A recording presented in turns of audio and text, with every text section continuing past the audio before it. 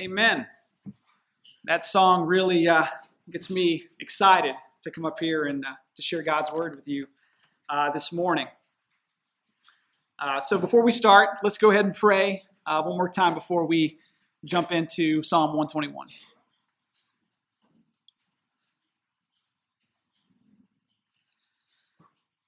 Father, we come to you this morning confessing our weakness, confessing our need for your help. Lord, I need your help. Just like my brother Kevin prayed this morning, Father, if you are looking for weakness, you have found it in me. I need your help, God. Help us all, Lord, this morning to look towards you, knowing that that is where our help comes from. Our help comes from the Lord, who made heaven and earth. So, Father, we ask that you would draw near to us now during this time, that as we look to your word, that we would be struck by it, that your Spirit would bring things to our minds, cause us to reflect on our lives, cause us to reflect even more on the treasure that is your Son, Jesus.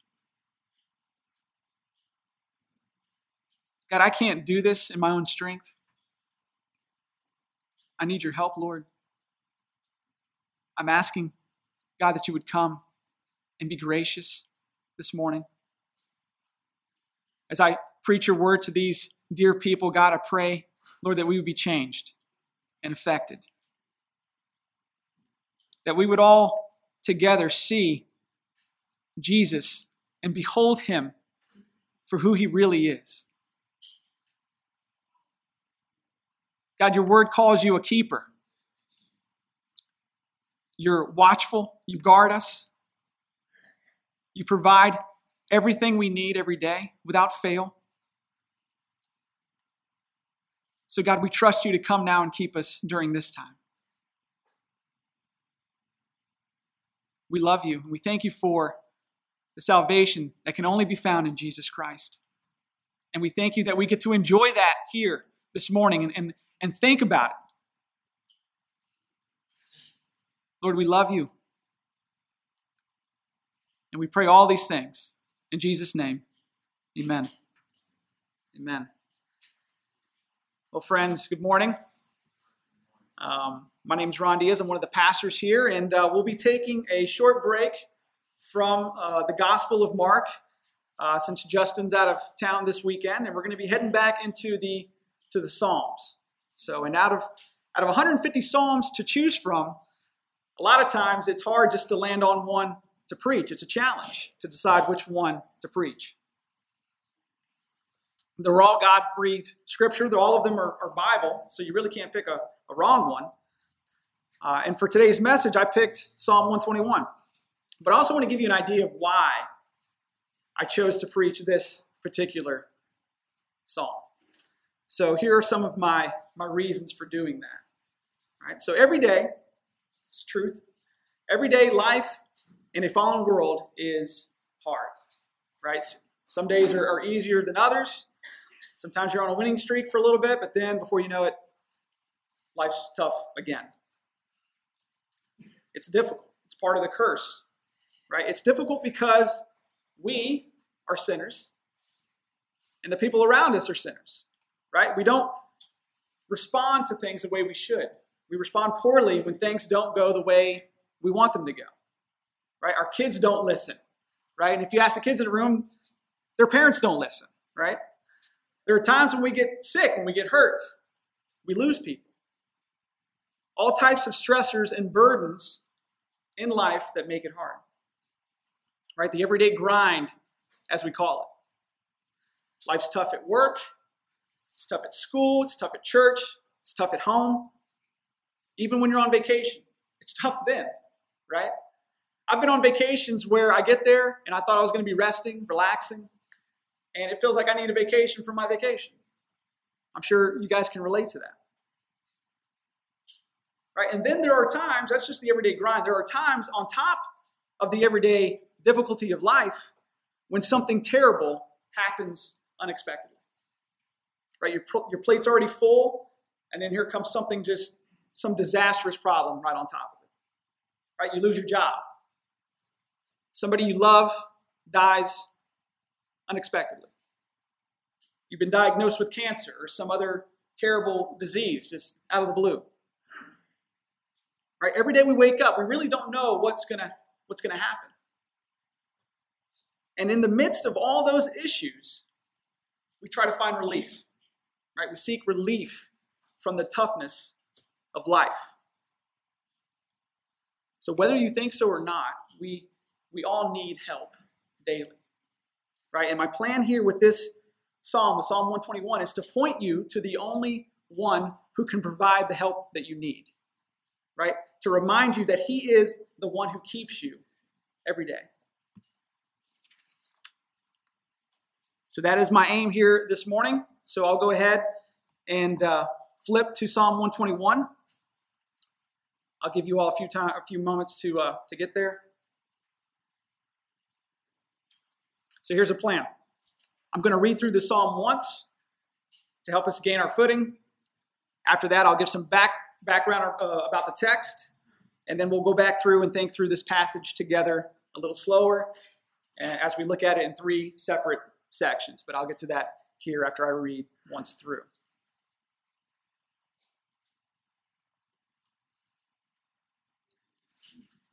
All right, I'll go ahead and read. I lift up my eyes to the hills. From where does my help come? My help comes from the Lord, who made heaven and earth. He will not let your foot be moved. He who keeps you will not slumber. Behold, he who keeps Israel will neither slumber nor sleep. The Lord is your keeper. The Lord is your shade on your right hand. The sun shall not strike you by day, nor the moon by night. The Lord will keep you from all evil. He will keep your life. The Lord will keep your going out and your coming in from this time forth and forevermore. Amen. All right, so to start off here, let's talk about the background. It's important to know the context as much as possible of what we're looking at here. So first off, who wrote it? Well, the text itself doesn't identify who the author is, but most people think that David is a person responsible for writing Psalm 121. Also, we're not given the specific occasion that would be helpful in telling us why the author wrote it. Right? It doesn't provide a specific problem that the psalmist is facing. What we are given is a heading there at the beginning, which says a song of ascents. All right, so let's consider what that title means.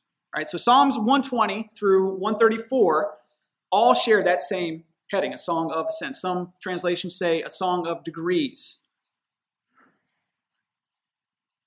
Either way, the Hebrew word used there that is translated ascents means goings up. Right, and because of that, this particular set of 15 Psalms, 120 through 134, are sometimes referred to as the pilgrim Psalms. Right? And the reason for that is because they may have been sung by Hebrew people during their pilgrimages to Jerusalem to partake in feasts that God had commanded them to keep throughout the year. This is referenced in Exodus 23, where the laws about the Sabbath and festivals are outlined. So basically, there were feasts that God required his people to keep yearly. So they would go up to Jerusalem throughout the year to worship and to participate in these celebrations. So based on that, it's believed that God's people would sing these pilgrim songs during these trips, and that's why they're titled a Song of Ascent, because they would be going up to the temple in Jerusalem. There's a couple other takes on this title as well. So some think that Hebrew priests would sing these psalms as they ascended the steps to the temple. Another reason could also be from the way that this psalm is written. So when you begin reading the verses, you may notice, if you look close, there's a repetition of certain words and thoughts in kind of a stair-step fashion. Right? Usually the word occurs at the end of the initial verse, and then it's stated again at the beginning of the next one.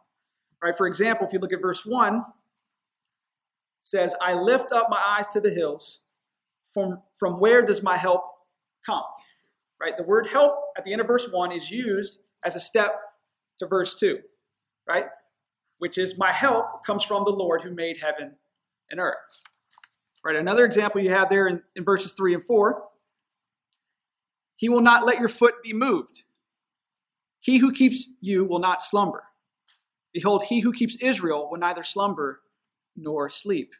Right? So the phrase at the end of verse 3, he who keeps you will not slumber, is repeated again and expounded on more in the next verse. He who keeps Israel will neither slumber nor sleep.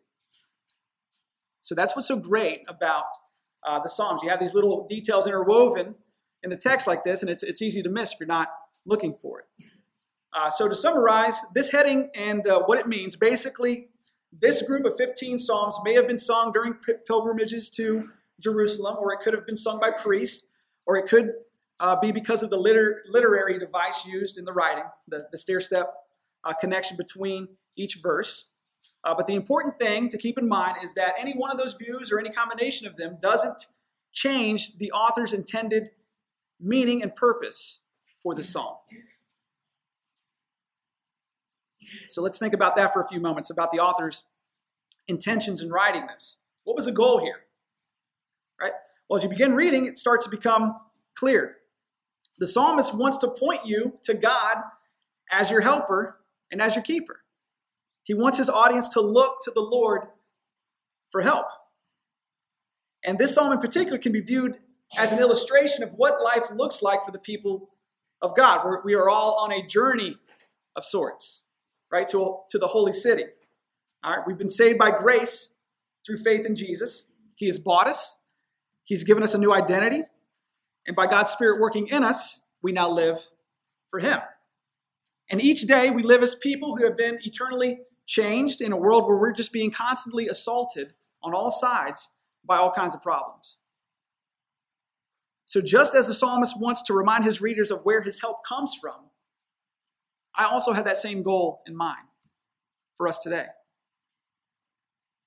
This psalm is a resting place for burned out, weary saints. All right, now I want us to spend some time going through these verses, and we're going to look at them in three separate sections. So I'm going to give you the roadmap, so to speak, here. It'll look like this. So the first section, verses 1 and 2, we'll spend some time considering why we need help and where the source of our help comes from. The second section will be verses 3 and 4. We'll think about the type of help that God provides. And finally, the third section will finish up. This will be a reflection on God as our keeper in this life and eternity.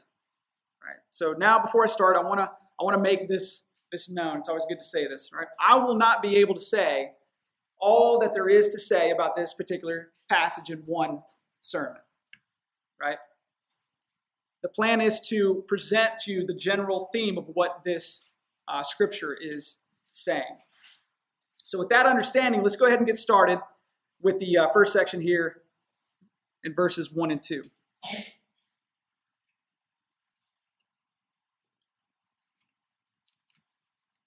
I'll read them for us. I lift up my eyes to the hills. From where does my help come? My help comes from the Lord, who made heaven and earth. All right, so a couple interesting side notes about those first two verses. This is a very well-known text. I'm sure many in the room are familiar with the beginning of Psalm 121. Casting Crowns wrote a song about it, if you're familiar with that. And even though the psalm is well-known, and we all tend to say things like, I know, Ron, that my help comes from God. We say that all the time. We also lose sight of what that means when we're struggling in the day-to-day life, when we're just fatigued with everyday pressure. It's like we forget it. We get amnesia. So before we spend more time on that, let's start off by thinking about the reason the psalmist asked that question. Right? He asked the question, from where does my help come from?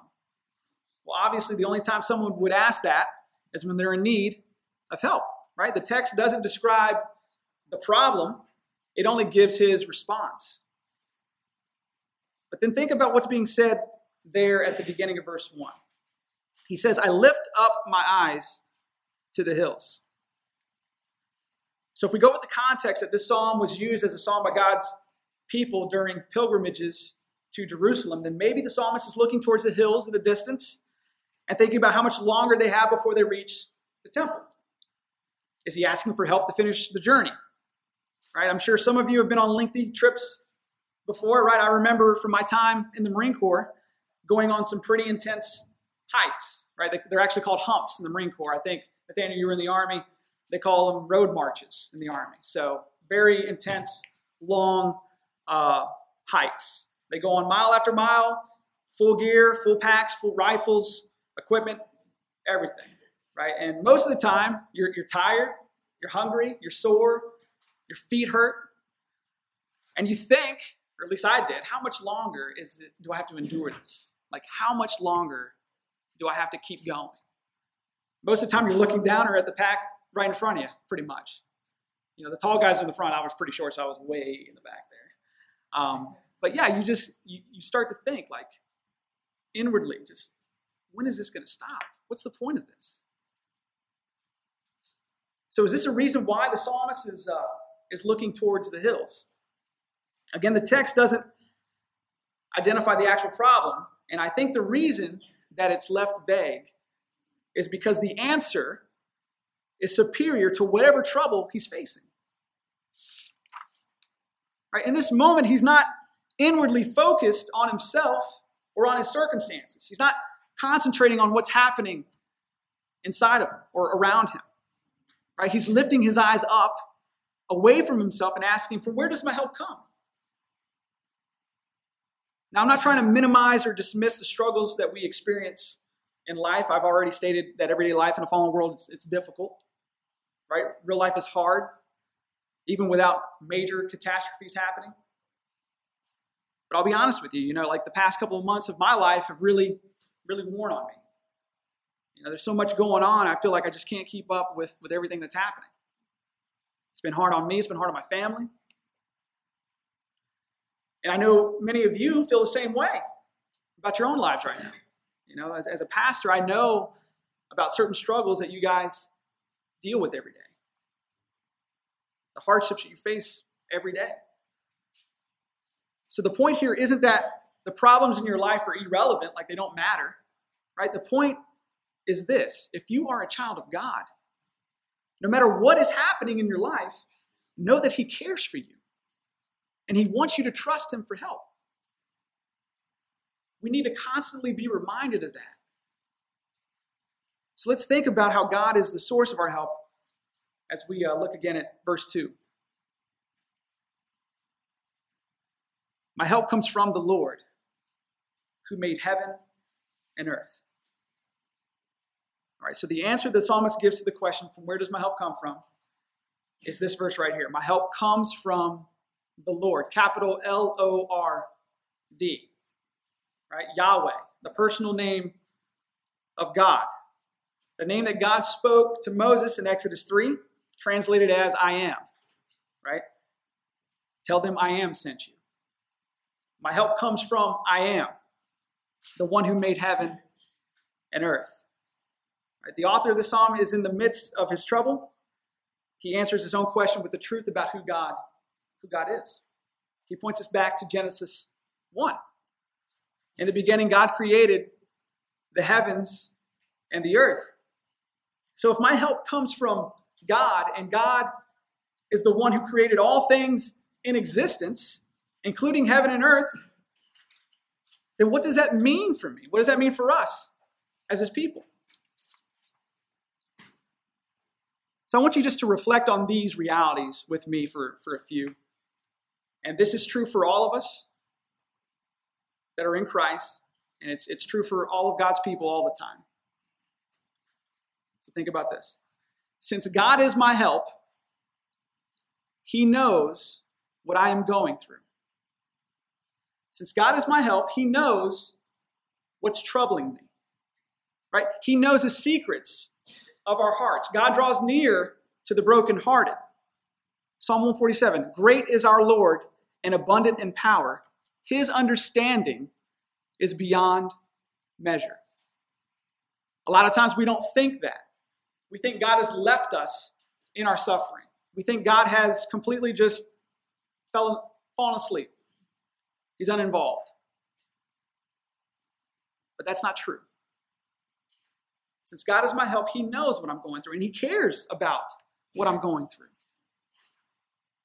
It's not like he's saying, suck it up and move on. That's not God's character. He shows compassion to his children like a father shows compassion to his own children. All right, the second reality, since God is my help, he will never leave me. Since God is my help, he will never leave me. Isaiah 41, fear not, for I am with you. Be not dismayed, for I am your God. I will strengthen you. I will help you. I will uphold you with my righteous right hand.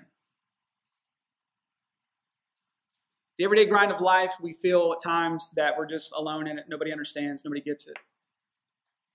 We're even other Christians at times. We just think that we're by ourselves, just left to deal with whatever's going on in our lives.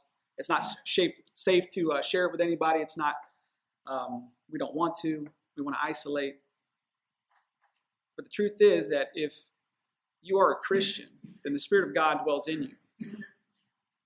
And in the church, the Spirit of God dwells in all of us. So we have each other. That you're not alone in this, right? God will never leave you. All right, the third reality, since God is my help, he is gracious to me. Since God is my help, he is gracious to me. Psalm 46, God is our refuge and strength, a very present help in trouble. Right? Now, this doesn't mean that all of a sudden, whatever issues you're facing will just disappear, right? Since God is gracious. We still have to endure suffering and horrible things in life. All of that is true, and at the same time, God is still gracious to you in your suffering. How? Well, remember that through Christ, God has adopted you into his family, not because you're worthy to be adopted. We were enemies of God. He did that because he's gracious. He loves you because he loves you, not because you earned it. And since you've been brought into his family, God has given you brothers and sisters in Christ. He uses his church as a means of grace. We have each other to help bear one another's burdens. Now, at times do we fail at doing this? Yeah, often we do. But God's Spirit is still working in us and through us. There's still love. There's still sacrifice happening. There's still grace being extended. There's still forgiveness being extended. Help is happening. The grace of God is a reality that you enjoy right now, today, and you'll enjoy it forever. Because ultimately, in the end, after you've suffered and you've struggled, all of those troubles that you've experienced in your life, they will seem short compared to eternity with Christ. Right? A light momentary affliction. 1 Peter 5. And after you have suffered a little while, the God of all grace, who has called you to his eternal glory in Christ, will himself restore, confirm, strengthen, and establish you. So when we begin to focus and behold the person and character of God, we remember who our hope is founded in. Our problems, although they're there, they seem to kind of fade away because we're focused on our hope. So understanding all that we've considered about God as our source of help, now let's move into the second section of this psalm and think about the type of help that God provides in verses 3 and 4.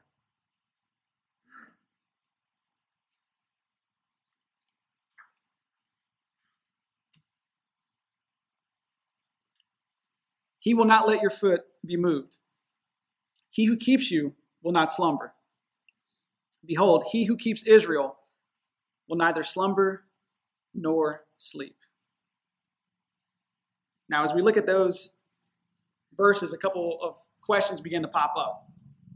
For example, what is meant by he will not let your foot be moved? What does that mean? So typically throughout Scripture, to lose your footing or your standing or to slip or to fall almost always implies something bad. Right? Remember, this psalm would have been sung by God's people on a pilgrimage to Jerusalem to worship. And in a general way, the concept of a pilgrimage can be used as an illustration, like I said before, for the life of a believer. Right? Think about the book Pilgrim's Progress. So in keeping with that illustration, as Christians, sometimes unexpected things happen on our journey. We've thought about all types of problems thus far, from the everyday grind to suffering through terrible hardships. And many times during the journey of the Christian life, it seems to us, from our perspective at least, that we're failing. That we're failing in following Christ. We start to question our salvation. We start to question our standing before God. We feel that our faith is weak. We look around and look at the things happening in our life. Our marriages are not where they should be. Our children aren't acting in the ways we want them to. We start to think that God has left us, like he's asleep at the wheel. We feel like he's uninvolved in our lives. And to us, it feels like we've lost our footing. Right? It feels like our feet used to be here, but now they're here. They've moved. We may feel like that's happening, but that's not the truth, right? Your feelings don't equal truth. Because God is the one who is keeping us. Right? The word keep is so important to remember. It's repeated 6 times throughout this whole psalm. So to understand what the psalmist is saying by that word, it would be helpful for you to know that the Hebrew word used here for keep means to guard or to attend to carefully, to watch over, to keep. This is the type of help that God provides to his people. Right? He always keeps them. If maintaining your standing before God were up to you and how well you follow Jesus, if your salvation was conditional on your own performance in life, then you have no hope of spending eternity with God. Right? If my salvation was up to me to keep, I would lose it every day because I fail every day. But not Jesus. Right? Because he keeps me saved. It's not my work that matters, it's his. Not only does he keep the individual believer, but God keeps all of his people. Right? He who keeps Israel will neither slumber nor sleep. He guards his people constantly. We may think that he's asleep at the wheel, but it doesn't matter, again, what we feel or what we think about God. What matters is what's true of him. And what's true of him is right here in this psalm. That he will not let your foot be moved. In Jesus, our footing is secure. Our standing before God is not founded on our own righteousness. Right? This is the type of help that God provides for his people. All of us are in desperate need of this type of help because without it, we're still dead in our sins and we stand condemned. Right? And that truth leads us to the third section of the psalm as we spend the rest of our time reflecting on God as our keeper. All right, take a look back with me at verses 5 through 8.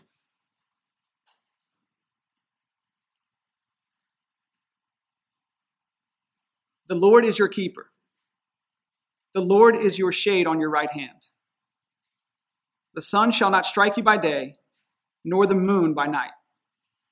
The Lord will keep you from all evil. He will keep your life. The Lord will keep your going out and your coming in from this time forth and forevermore. So far we thought about God as our source of help and the type of help that he provides. So now I want us just to rest in this truth about God as our keeper. Right? So in this third section, I want us to think about God's keeping in two respects. All right, first, how God keeps us during the everyday ups and downs of the Christian life. And then secondly, how God keeps us eternally speaking. So right here in verse 5, clearly stated, the Lord is your keeper. The Lord is your shade on your right hand. Now, why would the psalmist describe God like that, as a shade on your right hand? Well, people tend to seek out shade when they're tired, when the journey's worn them down, when they need a place to rest. God as your keeper means that he provides you with rest from the pressure and heat that you face every day. And a lot of times when life becomes too much to bear, we have a habit of seeking our rest and our comfort in other things and other places. We're so burned out with everything and everyone, we isolate ourselves. We isolate ourselves from the church. Now, it's not bad to take a break and have some me time, right? But it can be unhealthy if bad things are happening in your life and you don't share that with anybody. When you keep all that in and just isolate and break away from people, that's not the right answer. Because God works through the body of the church to provide shade and shelter for those who need it. This is where God provides his help. Other times we try to find our rest in our own sin. You know, people try to escape the stresses of life by getting drunk or by doing drugs, or they run to pornography or other sexual sin. And those things only offer temporary relief. But because we have Jesus, God is sufficient to provide us the rest that we need today, tomorrow, and forever. So practically speaking, what does God's keeping look like for us day to day? A couple things here. One, he keeps us by his Spirit. Right? Think Ephesians 1.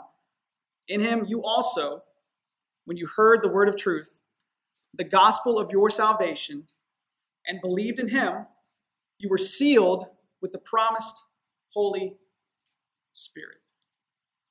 We have God's Spirit as a down payment, that he is going to complete the work that he has started in us.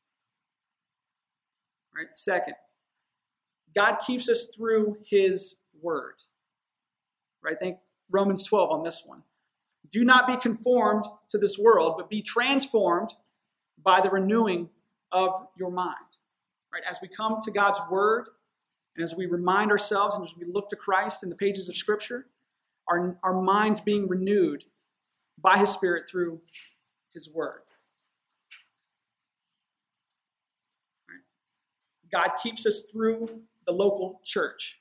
Right? He continues to knit our hearts together as one body, as we spur each other on to follow Jesus, to trust Christ.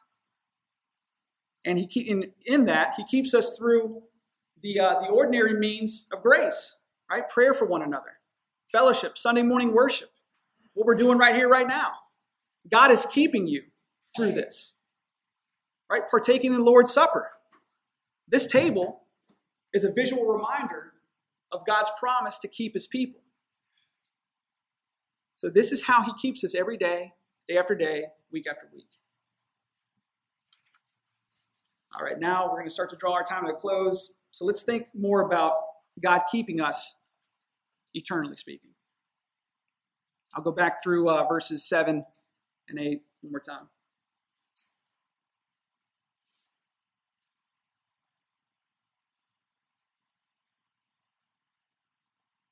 The Lord will keep you from all evil. He will keep your life.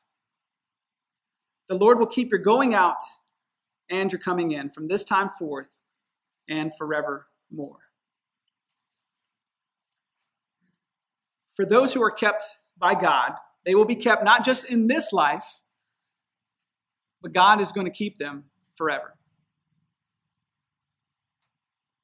If you're familiar with it, that's why question 1 of the Heidelberg Catechism, it's one of my favorite questions of any catechism there is. That's why this is true, right? Because question 1 of the Heidelberg is founded in the promise of God to keep his people for eternity.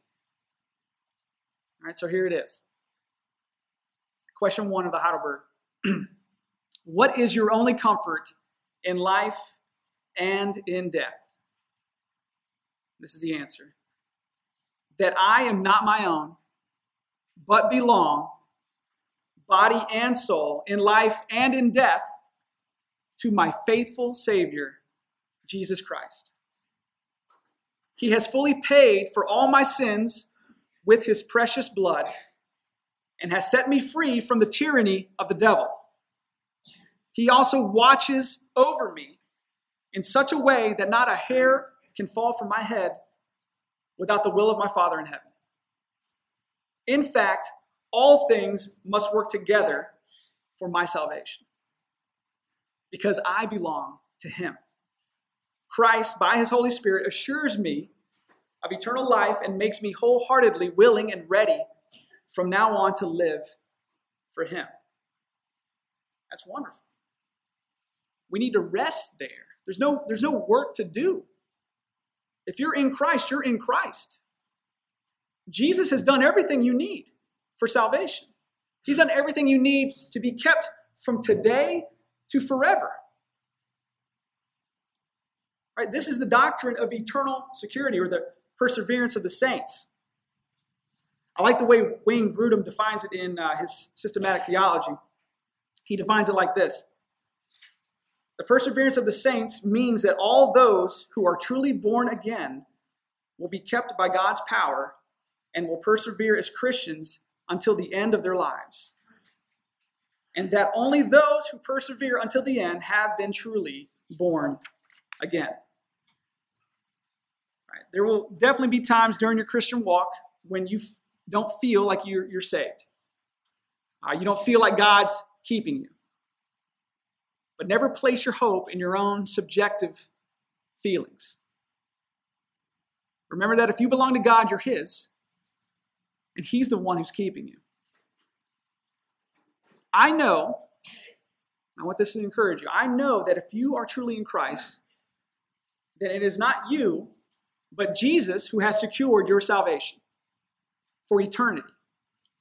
He's paid the penalty for your sin by living a perfect, righteous life and dying on the cross in your place.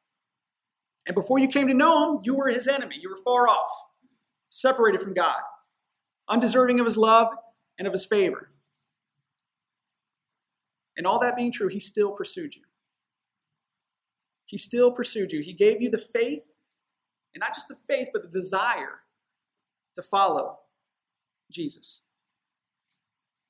So before I finish, I want to read you the promise Jesus made about keeping his people in John chapter 10. This is where we'll come to a close. My sheep hear my voice, and I know them, and they follow me. I give them eternal life, and they will never perish, and no one will snatch them out of my hand. Jesus is the one who keeps you from this time forth and forever. Let's pray.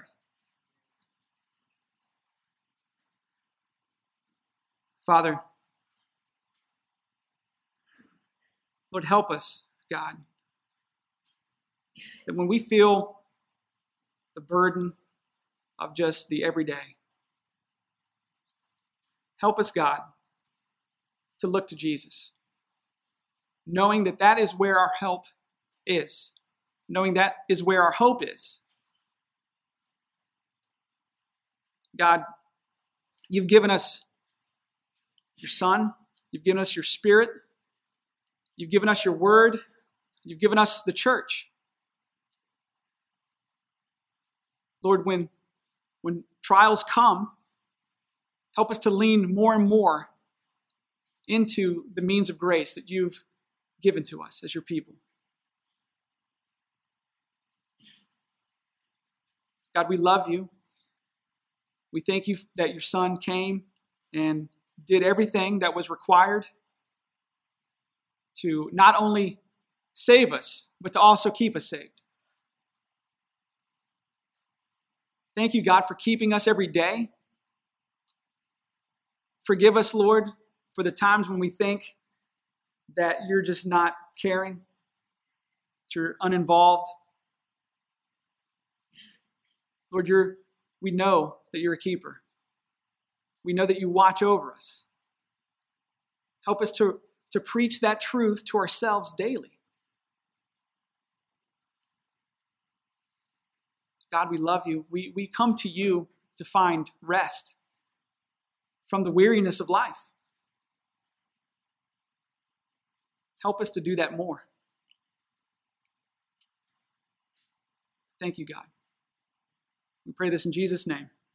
Amen.